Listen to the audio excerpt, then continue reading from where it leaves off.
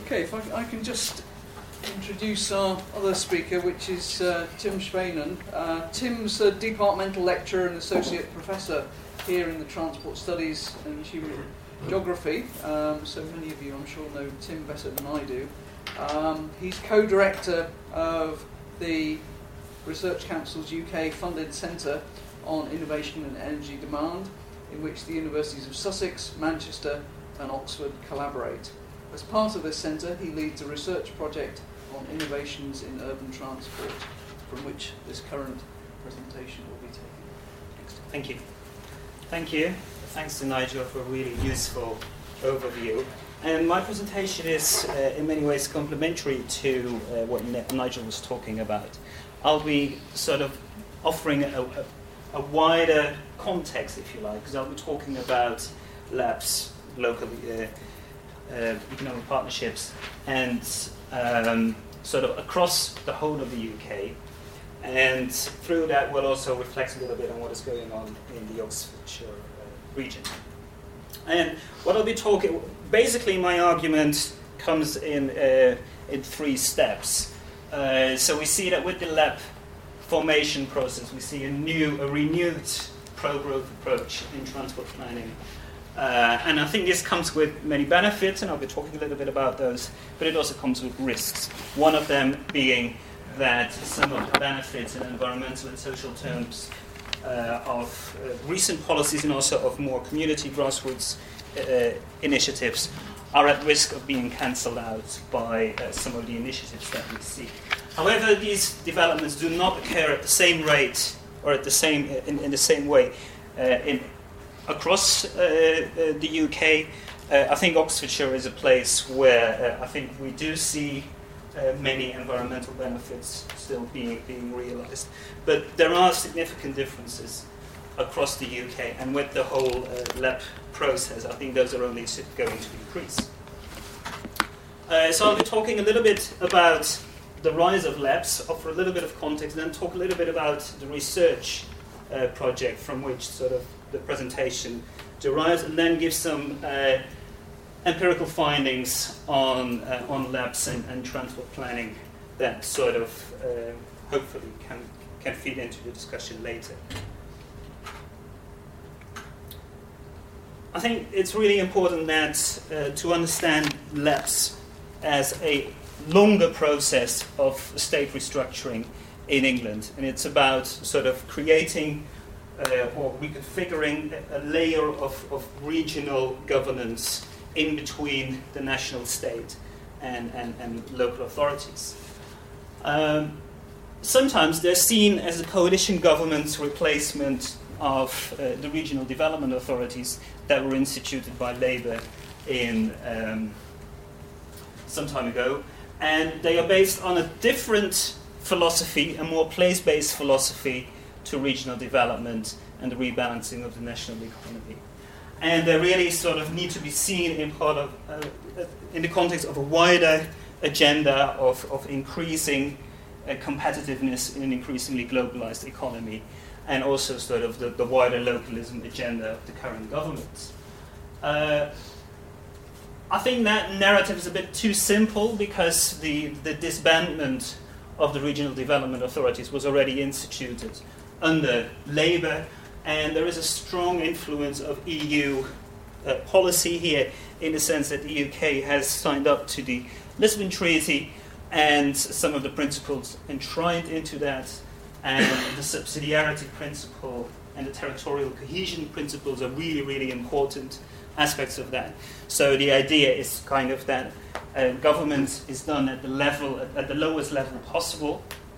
So there needs to be some strong regional level of government, and obviously territorial cohesion speaks for itself. And I think you can even argue that something needed to be done in order for the UK to qualify for new rounds of European fundings, and sort of the European structural and investment funds that Nigel talked about as well. But it was not just about rescaling regional government. It was also about reinventing or re-engineering the character of the existing regional governance. The idea really was to align the spaces of governance, as we as geographers would like to say, were economic spaces, spaces of economic function. And also to move from a more hierarchical model of space firmly set within the public sector, as the regional development authorities were, towards a more fluid, processual kind of geography, much more networked, involving multiple stakeholders. So it's not just public sector, it's very much also businesses and other stakeholders in the community. And so we see this sort of move from a more tree-like structure, like the old RDAs were, towards a more, what geographers call a more rhizomatic structure, which is much more networked, much flatter, much more chaotic in many ways. If we look at a map, we can clearly see that on the left, the regional development authorities, and on the right, the labs of encircled Oxfordshire.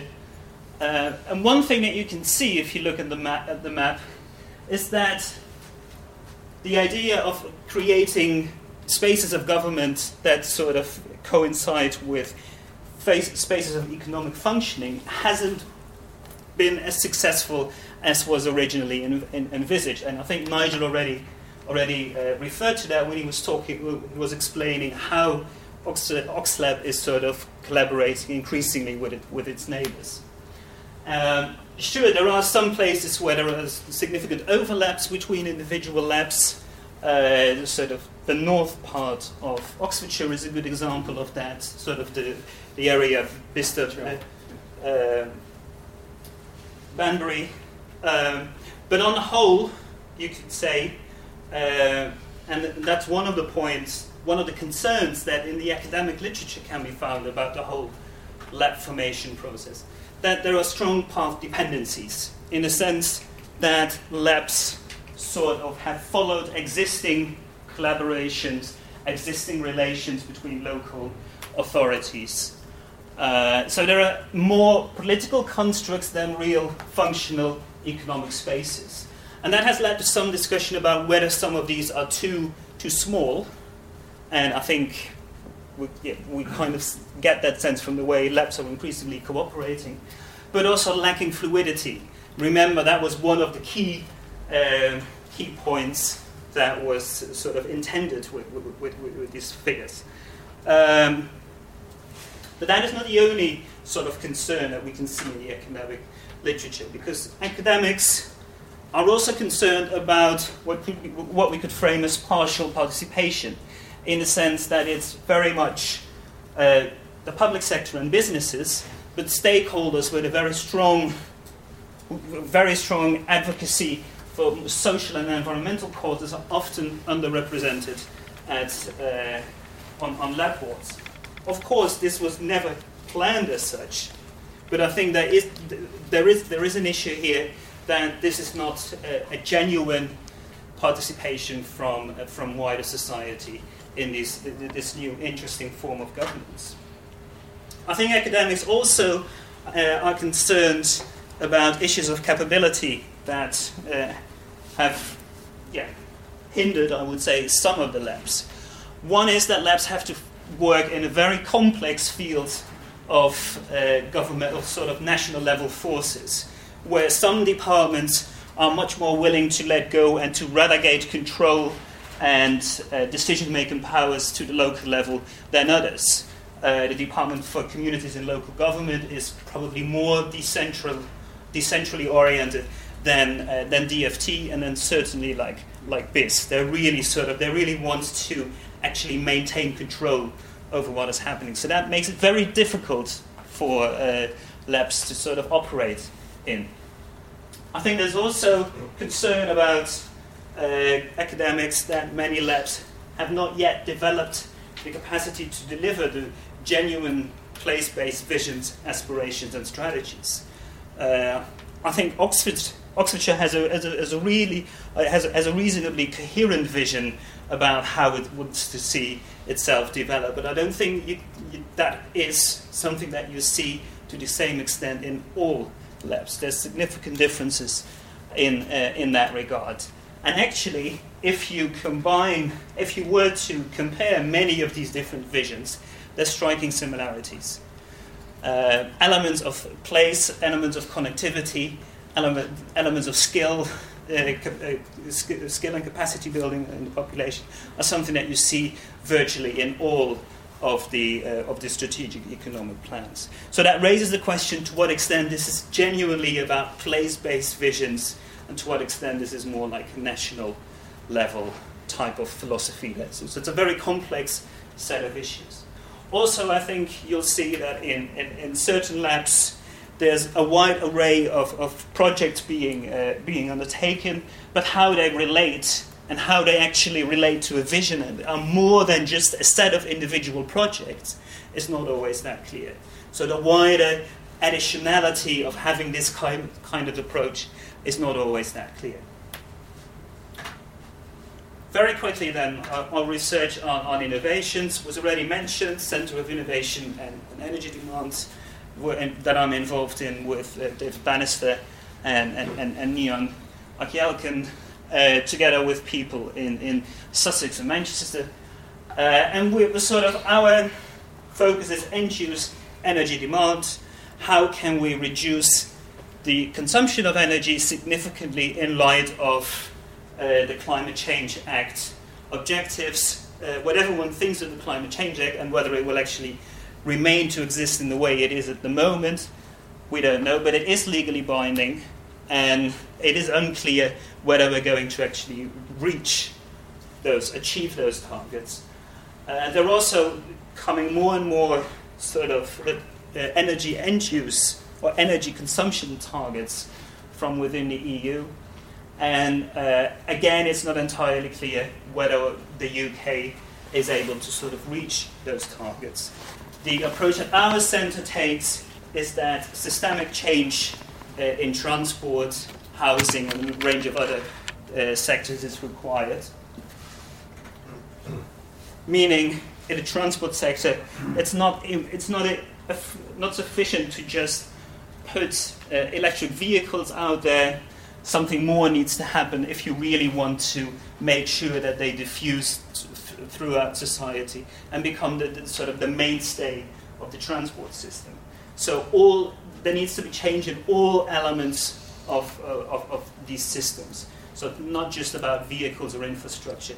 It's also very much about cultures and symbolic meanings, regulation, markets, and so on and so forth.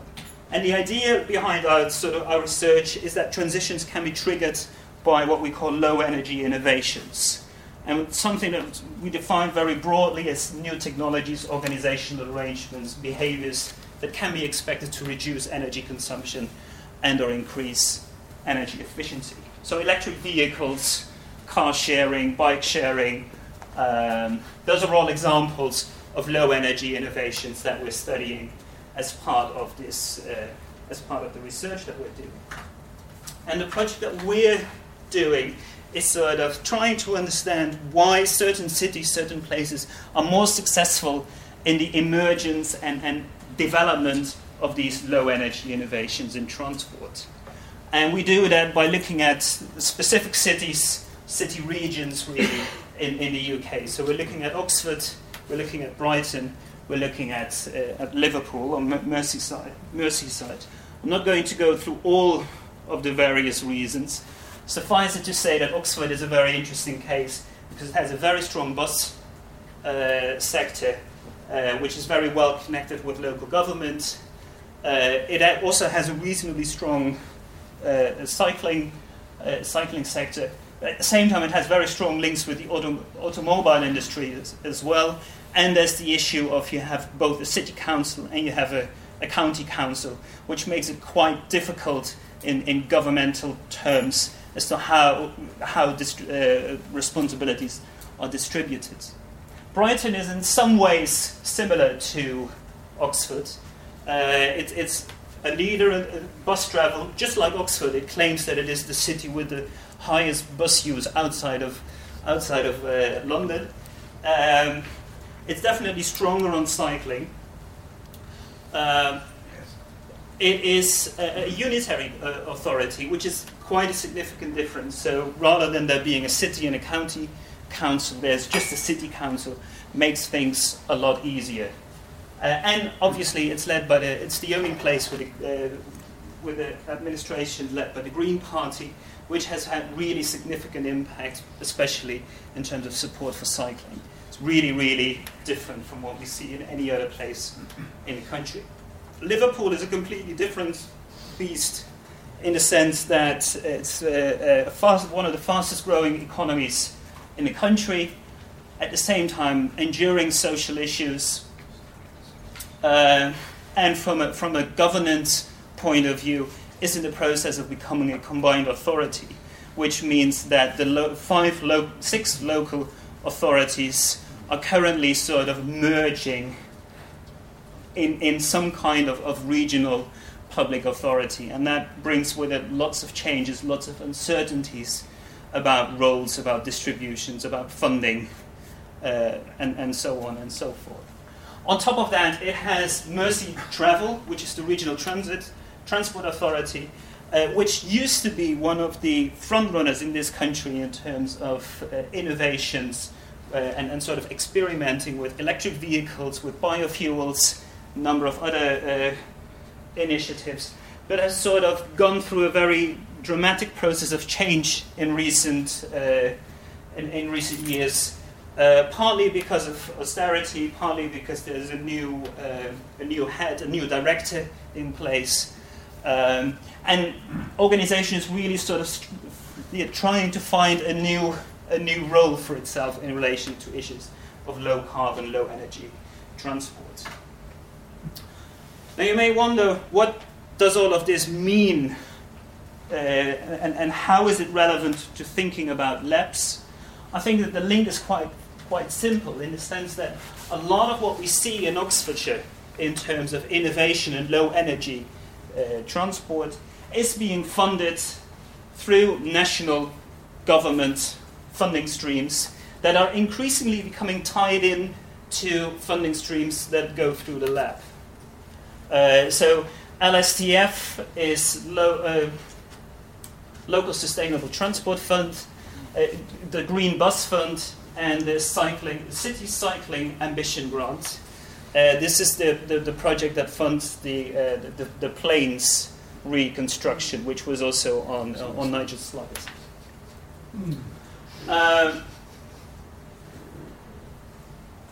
And I think what we see is, if you sort of look at the recent history of what has gone on in this region in terms of funding low energy innovation, we see very clearly that this has increasingly been linked to discourses around economic growth, around these innovations contributing to the wider goal of creating economic growth.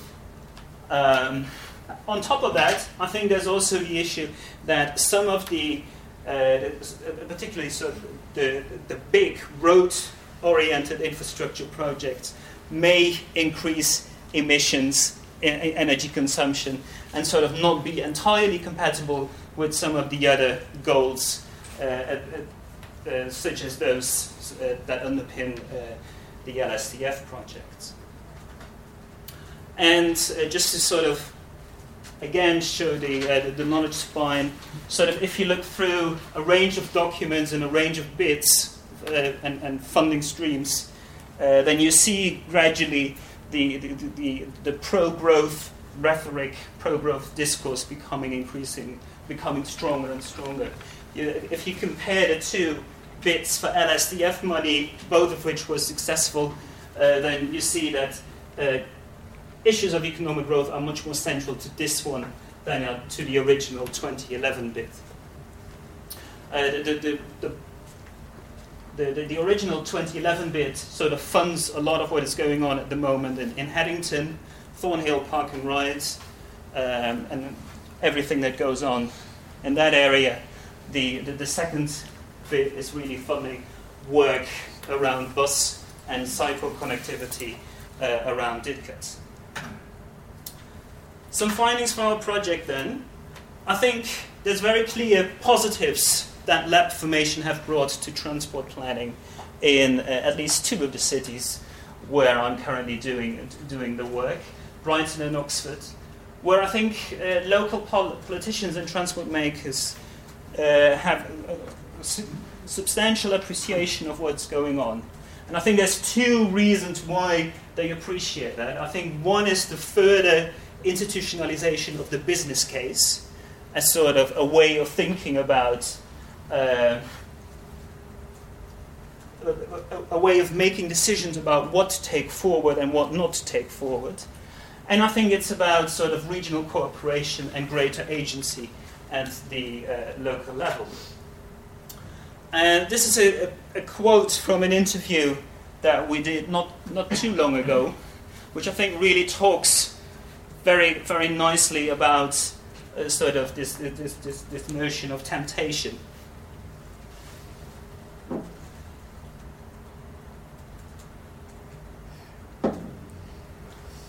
And I think on one level, this is very, very sensible what's being said here. Because, we all know that there have been many projects in the past where government money has been, you could even say, squandered on things for which there was not really a demand, or there was not really much of a future. And then when the funding stops, the project stops as well. However, if we think about this a little bit further, and we sort of try to think from the perspective of Michel Foucault, for instance, then I think a question to be asked here in relation to that quote is what is sort of positioned as normal and as healthy, and what or who is constituted as abnormal or inappropriate. And that's not to sort of make judgments on either. What I'm interested in, what these kinds of distinctions do, what kind of effects they generate. And what, for instance, does it mean for investment into radical innovation?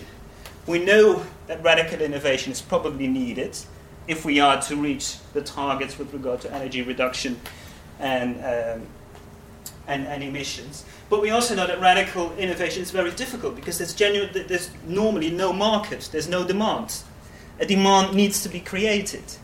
And that's where the business case mentality really is starting to create troubles. Because it's very, very difficult to create a solid business case for a radical innovation. Think about electric vehicle recharging infrastructure. There's no business case in most cases. Or think about a bike sharing scheme. It's very difficult to have a proper, convincing, solid business case. So this kind of mentality may have effects for low energy innovation that may not be necessarily beneficial. The other point about cooperation, I think, is really nicely articulated in another interview that I had with a politician in Brighton and Hove. I cannot say more about who or what this politician is or what he does, because everyone can then identify this person. But I think the interview brings out really, really clear some of the benefits of greater regional cooperation. However, I think it's also, however valuable this is, I think we also have to appreciate that this is something that really differs from place to place. Because when I asked similar questions on cooperation in Liverpool, I got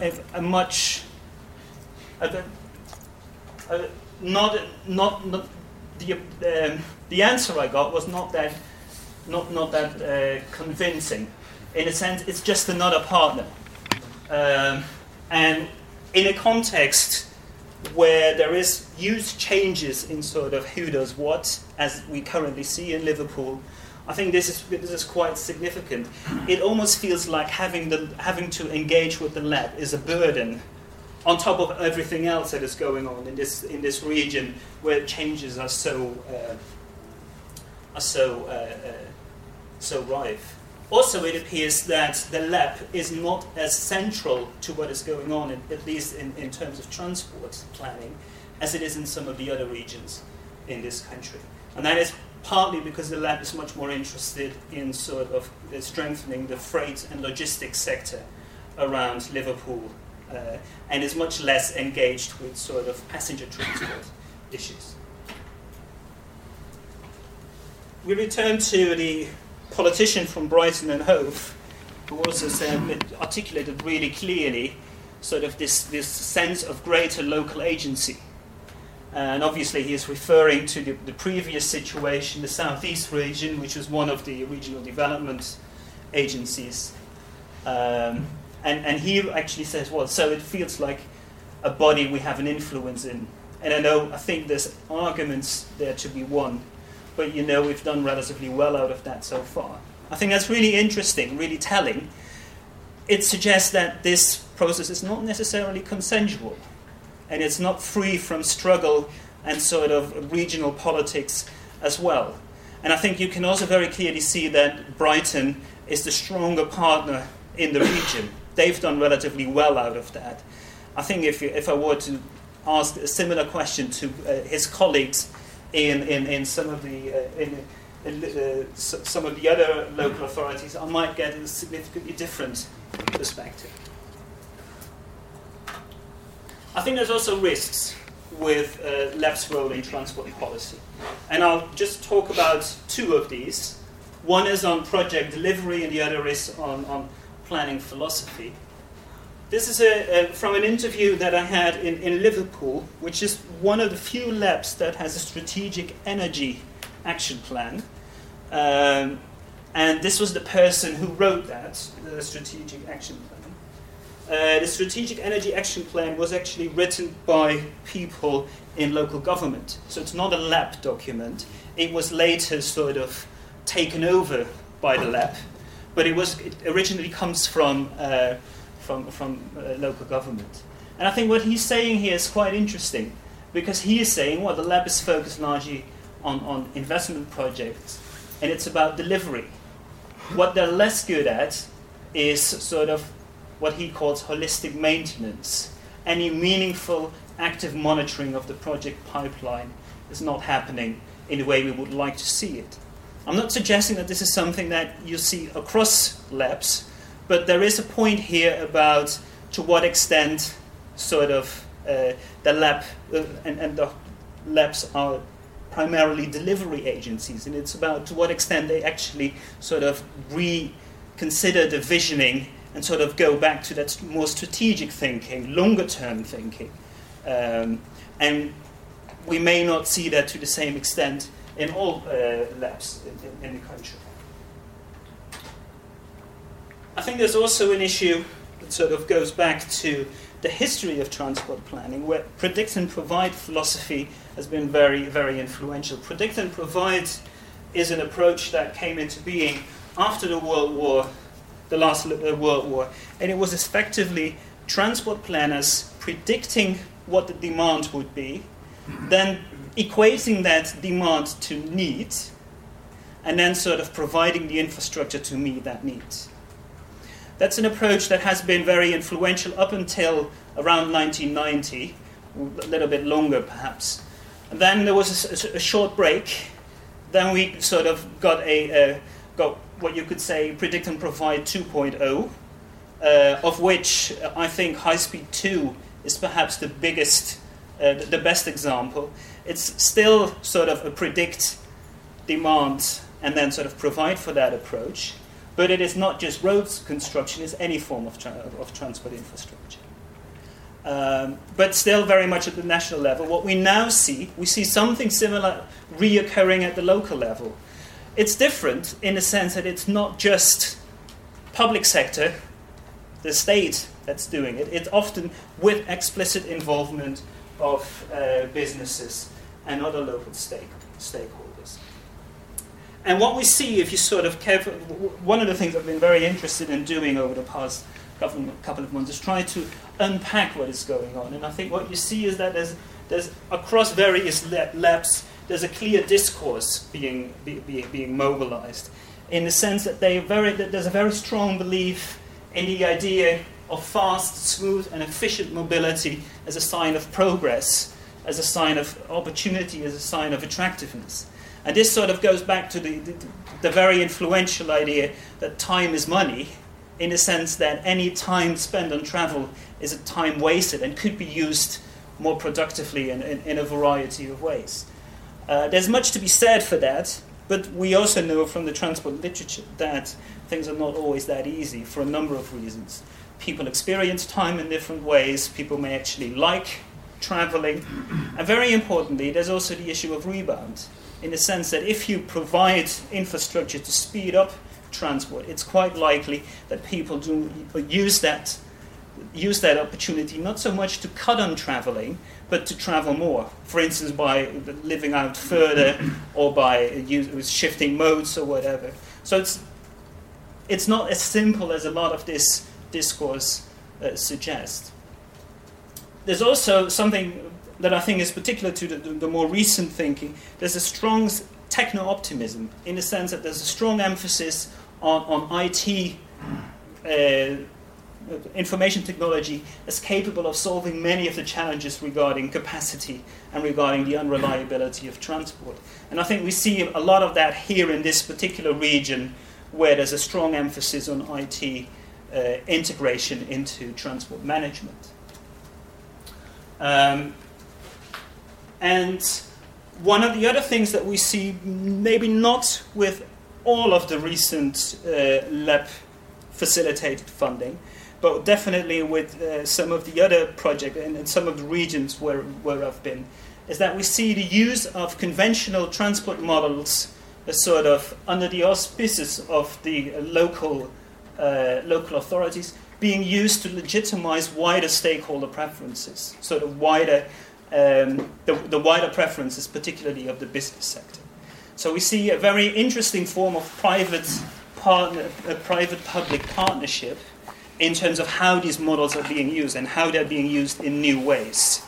Obviously, this is only possible as long as everyone believes in the models. So as long as they stay black-boxed, as long as no one really challenges what these models do and about the truths that they produce and that they're built on. And again, I'm returning to this politician, sort of show you the second half of the quote, which shows that a lot of that actually it's not always that easy to use these models to make a case that improving a road, sort of bringing in more cycling infrastructure in this case, because that's most of what they do in Brighton. Actually, to build a good business case that is actually underpinned by these by the local transport models. So there's all sorts of issues there. But largely because of the way DFT functions and sort of what is happening at national government, we see that there's huge pressure to use these transport models in this way to make these kinds of arguments. However, there's also regional variations. And I think I've done a comparative analysis of a couple of strategic economic plans. I think there are differences across them in a number of ways, in visions, in strategies, in how they understand sustainability, and about how they weigh the relative weights they attach to economic sustainability, social sustainability, environmental sustainability. And I've done a more in-depth evaluation of the three case studies, so Liverpool, Brighton, and Oxford. It's qualitative, so it's not. You cannot do this kind of evaluation in a meaningful way on the basis of hard quantitative information. So it's on the basis of the sort of budgets that Nigel showed us, but also sort of a text analysis of a range of documents, as well as the interviews that I've been doing. And I think we do see some very interesting results there. I think Merseyside is most committed to road construction. Almost all the money they have that's sort of channeled through the lab is going towards road construction. And my explanation, I think that is because they're really interested in sort of improving the accessibility of the port area. And that's why they want to focus on road construction. Oxfordshire is the most of the three committed to investment in public transport. There's still a significant amount of budget going into road construction, but it's much more balanced. Brighton is somewhere in between. However, another interesting difference is that I think in Liverpool and Brighton you see that transport investment is much more seen also as a means of increasing employability and reduce social inequality. They use different reasons, different motivations to sort of justify some of the investments that they do in new transport infrastructure. Whereas in Oxford it's really about economic growth, and there's a little bit of carbon, but it's primarily about sort of strengthening a region that is already very successful. That is also, I think, one of the reasons why we see a stronger focus on technological innovation, particularly smart public transport, to which Nigel already referred to in his presentation. Some final remarks then. One is that I think there's large uncertainties for the near future. I don't think we really know what's going to happen with labs in a couple of years. They will survive the next general election, and they will persist. But it's also quite likely that we'll see changes in form, that we'll see functions being expanded, because I think that's one of the things that we've seen over the past 5 years.